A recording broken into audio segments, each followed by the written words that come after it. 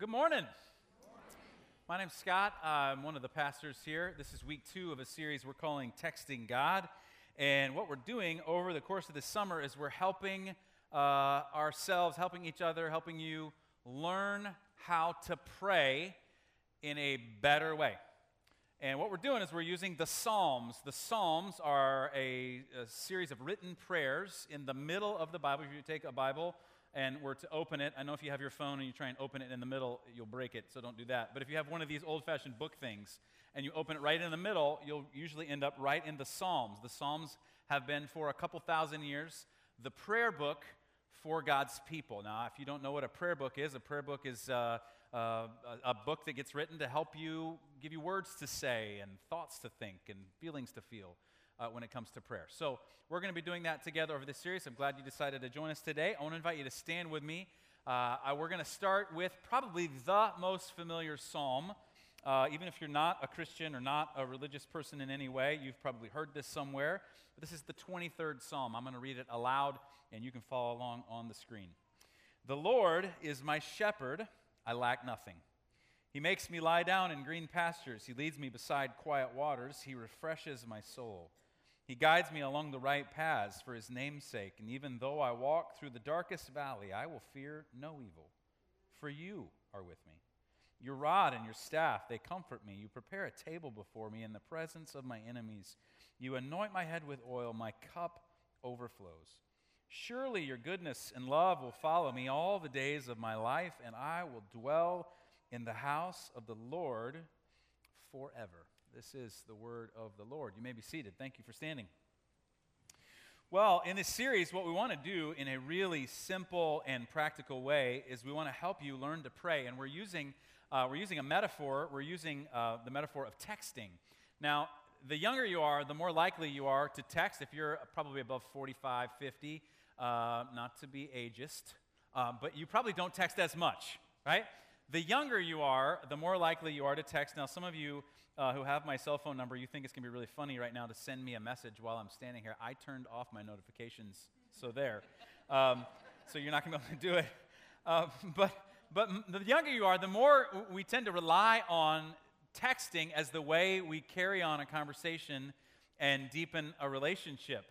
I routinely will have people who send me what even 5 years ago or 10 years ago would be a phone call and say, can I meet you for coffee? Can I come into the office?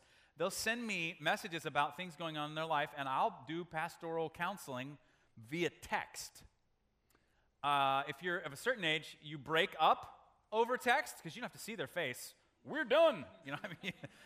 I am sure that someone somewhere has gotten divorced over text. We share updates about things going on in our life. If you were here a number of weeks ago when we had Steve Spear here with World Vision and we had Global Sponsorship Sunday, you could sponsor a child in another place around the world through World Vision. You can still do that at the Start Here desk, by the way. We had an amazing story that happened. It's very personal, so I won't share it, but I wanted the guys from World Vision to know it, so I got their numbers, and I sent them the long story about this person and what happened in their life as a result of Sponsorship Sunday, and they responded back, and they said, wow, that's just absolutely amazing. Texting is the modern way of having a conversation, and the way it works is, I text you, and then you text me back, and then I text you, and then we carry on a conversation that way. And if I text you, and you don't text me back, you're telling me in 21st century language, you're not worth my time. I don't want to talk to you. Be done. Or you just don't know how to use technology, and that's the minority. My dad is 80, and he got a smartphone, and I will send him messages. I'm not meaning to laugh, but it is funny. I'm so sorry. I'll send him messages. I'll send him pictures of his grandkids and videos of his grandkids. I'm not entirely sure he knows how to open them. Because I'll call him and I go, do you get that picture? And he'll go, yeah, but it's really small. How do I make it big? And I try and tell him he can't figure it. I'm like, all right, whatever. But I'll send him messages and I'll go, Dad, that happened. What do you think about that, Dad? I'm waiting for the little bubbles to show up on the phone telling me he's responding back. Nothing. Until one day, a week or so ago, I was sending him a message and I said something back to him and I got this reply back. Yes. It's like, Dad, technological miracle. You can text. So unless you're of that age and that generation, you know how it works, right? You text. It's kind of but it's a modern day way to think about prayer. Is you're having this ongoing conversation with God throughout the day. The closer you are to people, the more frequently you text them, and they send you messages, right? You have this ongoing conversation about what's happening. So I really want to encourage you, if you haven't already, you can even do it right now. Just take you a second. You pull out your phone, and you can send to the number 40404 the message, follow at RLCC Life. Every morning at 7 a.m., you will get a prayer from the Psalms sent directly to your phone. You will get a text from God. Boom. Okay? So you can do that. It is our Twitter feed. We won't bomb you with stuff. That's all you'll get throughout the course of this series. And for about 40 days, you'll get a text every single day that allows you to stay up. And then what happens is at 7 a.m., you get that text, and that can become one of the things you cling to throughout the day. One earlier this week was, Lord, fill my heart with joy. That became my prayer all day long when I went through things. Lord, fill my heart with joy. Oh, God, fill my heart with joy. So we want you to have that experience. Now, how we feel about prayer kind of impacts how we pray. If you're new to all of this, prayer can be very intimidating. Prayer can feel overwhelming. And what you can think when you're new to all of this is you can get the idea that prayer is saying like religious words in the right order. And you might think, well, if I got the words out of order, then maybe God doesn't listen. You kind of have a vending machine mentality with regard to prayer. And so you want to get the right words. Or prayer can seem or feel maybe like it's the password on your phone. You know, if you have a phone, you hopefully have a password so that only you and people that you trust can get into the information that's on your phone, because our phones contain so much information about us. And you know how it works. You enter the code, you get access to everything. And if you enter the wrong code enough times, you know what happens? You get locked out, right? No phone for you. So you may feel when you're new to prayer that if you don't get the words in the right order, that's like that code, and then you've somehow been locked out from God's presence. But I hope you learn through this series that it's not like that. Prayer is very simple. Prayer is a conversation that you have with God about what's happening in your life. And a prayer can be as simple as a single word. Here's my single favorite prayer of every parent. Here's the word, right? Help! Right? You need help. You say sorry, thank you, please. All those things can be prayers. And so here's how we're going to do this throughout the course of this series. I hope you'll be here. Every week we're going to do 4 things in the message kind of portion of what we do together. We're going to talk about what prayer is and what it isn't, kind of dispel some of the myths that you might carry around that keep you from praying. We're going to talk about a tool that you can use to actually that week pray. You need tools to get better at prayer. You can get better at prayer. Prayer is a skill. You can get better at it. And then we're going to look at one of the Psalms. The Psalms, again, are the prayer book of the Bible. The Psalms are the portion of the Scriptures that Jesus quoted the most often. Jesus had basically what we know as the Old Testament memorized, and he would quote the Psalms more than any other portion of Scripture. So it's so much so a part of him that when he was on the cross, he cried out, and you may not know this, when he said, my God, why have you forsaken me? Do you know, he wasn't just making up words. You know what he was saying? He was quoting Psalm 22 that starts out, my God, why have you forsaken me? Why are you so far from me? And then when he breathed his last, he was quoting Psalm 31. He said, into your hands I commit my spirit. This was a part of how Jesus went through his life, was the Psalms. It was the breath that he used. So we're going to look at the Psalms. And then every week we're going to basically do a lab. We're going to pray together. And we'll do that at the end of the service today. So let's go through those things. So what it is and what it isn't. Prayer is not a formula. Kind of already said this, but it's not about getting the parts right and in the right order. Now think about the kind of relationship you would have with someone if your only interactions with them were a formulaic set of words that you repeated. Maybe you had 3 things that you said, and you just repeated those things. How close would you be to that person? Well, you wouldn't be. Right? Almost a robotic kind of relationship. And there are some things we say to each other on a repeated basis. I love you, I'm sorry, thank you. But even those words that we repeat on a regular basis have a context, the relationship that we have. So I want you to know this. Jesus died so that we could have an actual relationship with God, not so that we would have to spit formulas to get God's attention. I want you to know that. So prayer is not a formula. What prayer is prayer is talking and listening. Talking and listening. When you want to get better at a relationship with someone, do you know the two things you work on? Talking and listening.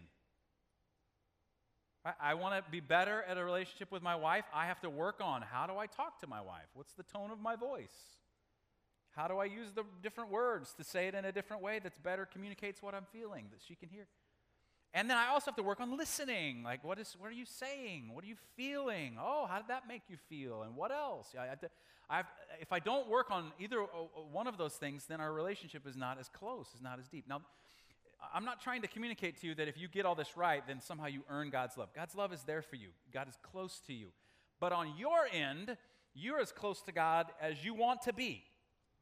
And the way you learn to talk and the way you learn to listen will determine from your perspective how close you feel to God. So you have to learn to pray. You have to learn to talk and to listen. If you're around someone who only talks, they're a bore, right? Please stop talking. Let me get a word in edgewise. If you're around someone who only listens, they're hard to get to know. Prayer is both talking and listening. Now, here's why this matters, okay? If you are going to follow someone, you have to be able to communicate with them.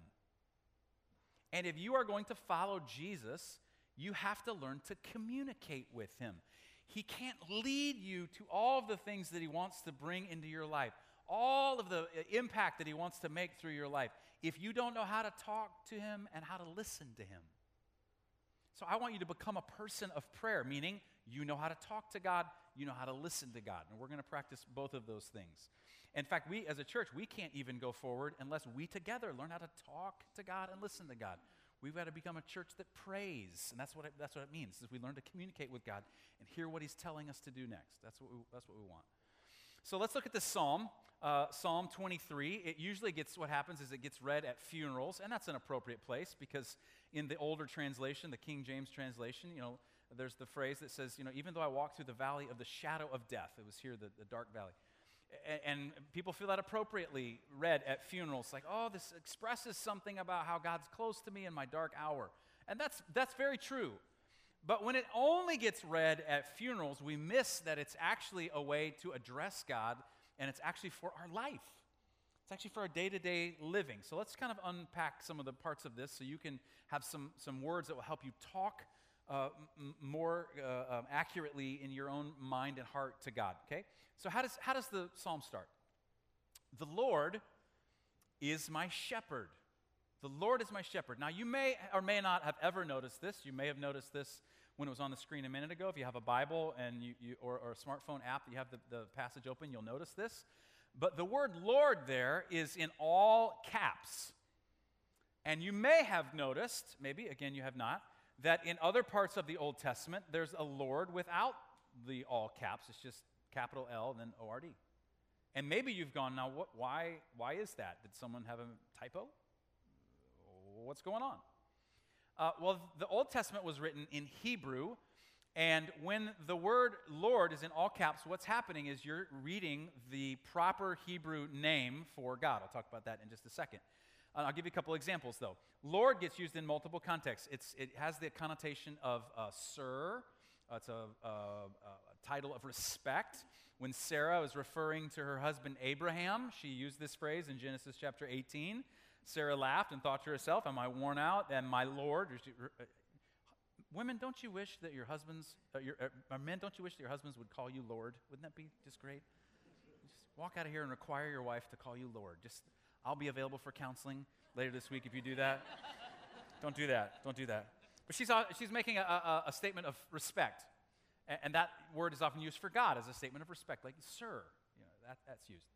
But then when you see the Lord, all caps, here's an example from Exodus chapter 34, when God's describing himself to Moses. He says, the Lord, the compassionate and gracious God, slow to anger and abounding in love and faithfulness. Every time you see it in all caps, it's the translation of the Hebrew verb for existence or being. And Hebrew is written without vowels, and that word is spelled Y-H-W-H. Out of respect for God's name, a good Jewish person would never pronounce, from the first commandment, do not take the Lord your God's name in vain, would never pronounce that. It was the unpronounceable name of God. So actually, no one actually knows how to pronounce that. No one really knows.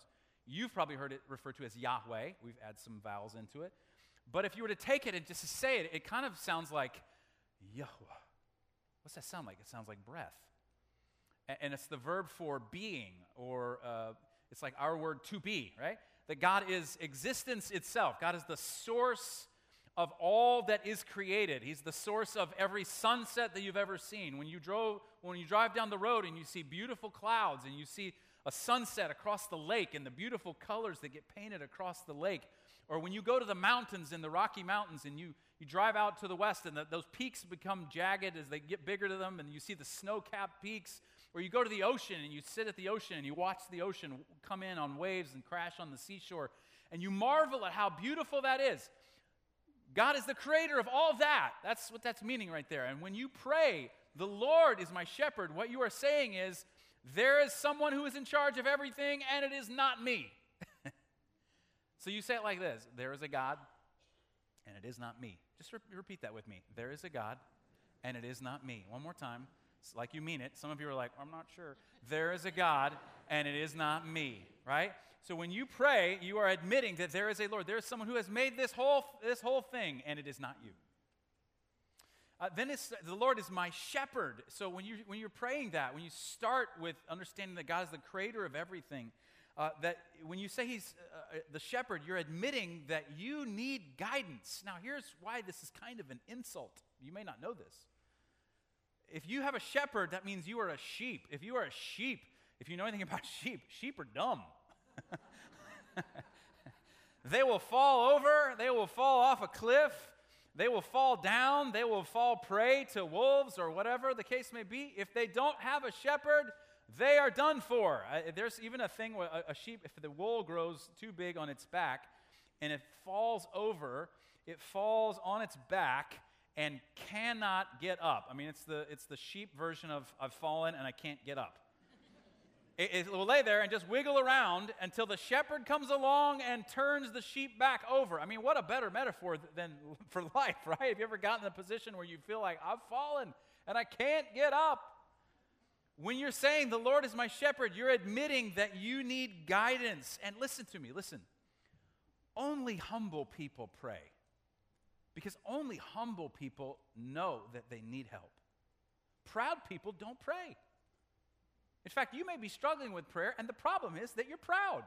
You say it like, dear Lord, bless us for this food today. Thank you so much. But you don't really need help. You don't think. Do you know how God sees the proud? James in the New Testament quotes the Psalms, and he says, this is how God's perspective toward the proud. He says this: God opposes the proud, but gives grace to the humble. Now, that's not out of anger. That's out of love, because God knows that life will work its way into you, and you will fall down at some point. You will fall over and not be able to get up, and if you're too proud to ask for help, you're going to die. And so out of love, God will oppose you now and say, listen, I'm going to get you to the point where you know you need help. And you are not God, and I am. So when you're saying the Lord is my shepherd, you're admitting that you need guidance. And then it's personal. Notice that. It's my shepherd. Most of the Bible, maybe you don't know this, is written in the plural. When you read the word you in the New Testament, it almost always means in the South, y'all, you all. Most of the time in the Old Testament, when you read the word you, it's in the plural form of the word. Here, though, it's in the personal pronoun. My, the Lord is my shepherd. The idea is that God's not the leader and the guide of some people, someplace. He's not the leader of the people who are in charge. He's not the leader of generic Christian people or pastors or leaders. He's my shepherd. He's leading me. It's personal.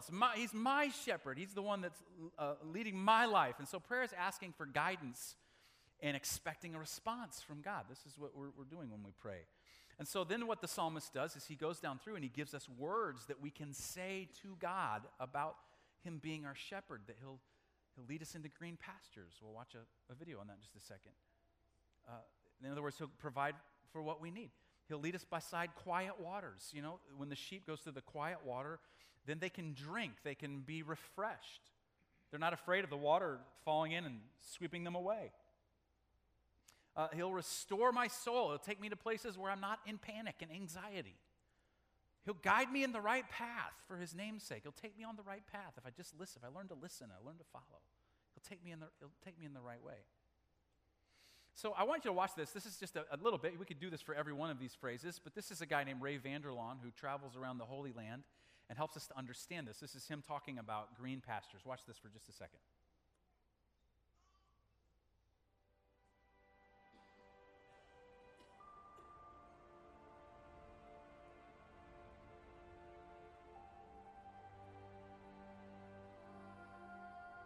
As part of the shepherd lesson, I did want to look at one thing in the wilderness that will maybe surprise you a bit.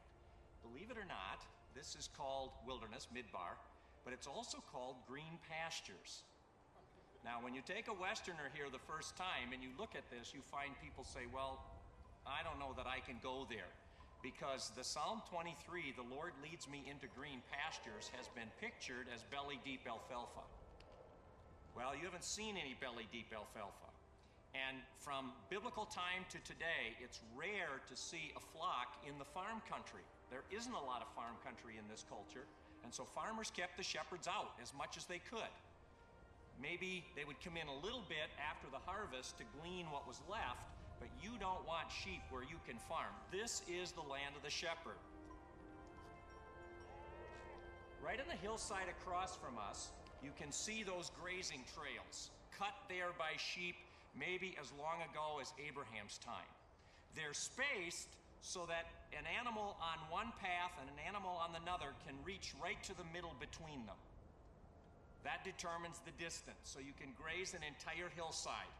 And the shepherds lead their sheep across that hillside slowly, grazing what's there. Now, you look at it from here and you say, what's there? In fact, I remember my first impression. I woke up one morning, I was sleeping out in the wilderness, and I remember waking up, watching a flock of sheep on a hillside like this, and my feeling was, what are those, rock-eating sheep? I mean, what do they eat? How can you call this green pastures? Well, the answer is, there's a small amount of moisture present here. They get a little bit of rain every year. Not much, but a little. Second, there is humidity in the air, especially in the evening breeze, like right now, you can feel it. Coming from the west off the Mediterranean, there's moisture in the air. That moisture, combination of the rain and the humidity, condenses or drips along the edge of these rocks here. And if you notice, right around the rocks, almost always next to the rocks, you get little tufts of green. Get one a moment. That's what we refer to as the green pastures. So the shepherd looks for a hillside. That's exactly what she was doing. Look at that flock across from us there. Just stunning. Those two shepherd girls have found a hillside that either was exposed to the wind or had that small amount of rain. And they move that flock across the hillside, and it's one mouthful here, walk a step or two, another mouthful, another mouthful, another mouthful. Now that changes the green pasture image a little bit, besides the picture changing radically. Green pastures are not everything you need for the rest of your life. If you make that belly-deep alfalfa, then what God is saying, if you follow me, I'm going to plunk you down and you'll never have to move an inch the rest of your life. Just reach out and grab it. Tell me that your life with God has been like that. Worry, said one rabbi, is dealing with tomorrow's problems on today's pasture.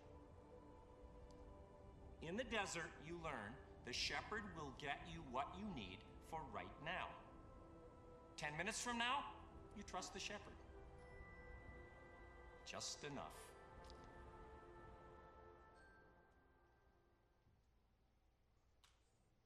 So what's happening in the psalm is we're being given words that we can say when we talk to God. God, I need what I need for right now. I need you to restore my soul. This is a way we can talk to God. And so the psalmist gives us some language we can use to talk to God. And he says things to us about our dark experiences and says, when you go through the darkest valley that you could ever go through, I will not fear, he says, because you are with me. When I was a kid, I would lay in bed at night, and I didn't have a very big room, and I had a set of closet doors that slid open. And sometimes I would forget to close the closet door. And when I would lay there, it would be dark. I'd look inside the closet, and there inside the closet, I would see a shirt hanging. And as a 7 or 8 or 9-year-old kid, I was pretty sure that was a ghost. And so I would do what any kid of that age would do. Mom! Mom! Mom! Until my mom would come in. And then I would say, she'd say, what's the matter, honey? And I would go in, and she would say, listen, Mom, the closet's open. There's a ghost in the closet. And she would walk over, and she would close the door. And then she would come over, and she'd sit down on the side of my bed, and she'd put her hand on my back, and she'd say, it's going to be okay. Now, do you know what made the difference in that dark moment? It wasn't even that she came in and closed the door. You know what made the difference? That she was sitting right there with me. This is what the psalmist says. You can say to God, God, I'm in the middle of the darkest valley. I don't know what. The difference that we made is that you are with me. You are with me. And so we get language for how we can talk to God, and he gives us some more language. You can use this. Well, we're gonna do a little bit of a lab here. Tim's gonna come up, and we're gonna pray. Now, see, prayer, if it is not personal, if it is not about the things you are most struggling with, you'll quit. If it's just a bunch of religious mumbo-jumbo, a bunch of words you say in the right order, you'll give up. It's too hard to figure out that, or it feels too boring, or it feels too... But when you're talking about the things you are really struggling with and the emotions you are really feeling, and you bring those to God, when it's personal like that, it helps you to connect your soul to God. And so what we're going to do is on the back of your weekly, if you flip that over, you'll see the 23rd Psalm is printed out there. And you'll notice that there are lines all the way through there. And the Lord is, and then blank, shepherd. And what I want you to do on those lines, that's a place for you to write in your name. The Lord is Scott's shepherd. The Lord restores Scott's soul. The Lord will guide Scott in paths of righteousness for his name's sake. Even though Scott walks through the darkest valley, you're with Scott. And I want you to write your name in. We're going to play a song. And then I want you to just talk to God. Where's the thing that you need to talk to God about? Maybe it is that you say, I need to understand that you're the Lord. I need to understand that you're the shepherd. Or I need you to restore my soul. Whatever it is, we're just going to spend about 3 minutes together praying. Now, you see these piles of rocks. If you were here for our last series, we talked about grace, and we talked about how when we understand grace, we realize that God has no stones to throw up at us, and we can also lay down the stones we would throw at other people. And I said it might take you the summer to come to the point where you put down your stones. And if you want during that time to grab a stone over on the edge and help continue to build this little altar that we're building over the course of the summer, you can do that during that prayer time. But we're just going to have a lab. We're going to practice praying together, talking to God who is the Lord, who is my shepherd, your shepherd. So we're going to do that right now, okay?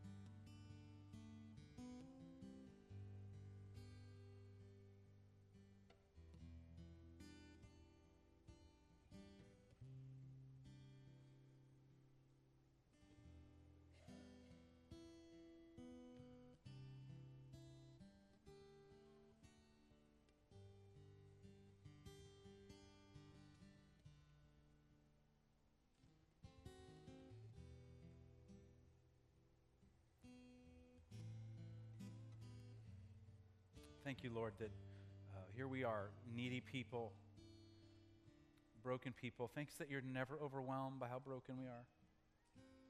Thanks that you're the good shepherd. And so here you are, the creator of the ends of the earth, the creator of sunrises and sunsets and mountains and fields and trees that we climb in, breezes that we feel on our skin, sunshine that warms us. You're the creator of that. You're the Lord. You're in charge. So we want you to be in charge, and we want you to guide us because we humbly admit our need. So Lord, I pray that you would teach us to pray. Teach us the simple nature of prayer, that we're talking to you, we're listening to you. I pray, God, that we would learn to hear your voice, the gentle whisper, the nudge, the movement in our spirit. And we'd begin to follow you as we listen to your voice. So God, thank you for being our shepherd. We pray this in your name, all God's people said. Amen. I invite you to stand with me if you would. You guys leave you with a blessing. You'll see people around you holding out their hands. That's their way of saying they'd like to receive a blessing. And if you'd like to receive that and you're comfortable with that, please do the same. If not, it's okay too, but just receive this blessing. May you know that the Lord who created everything that you see is your shepherd. He's guiding you. You're sent out to love God, to love people, to serve the world in Jesus' name. Hug somebody. Tell them you love them. See ya.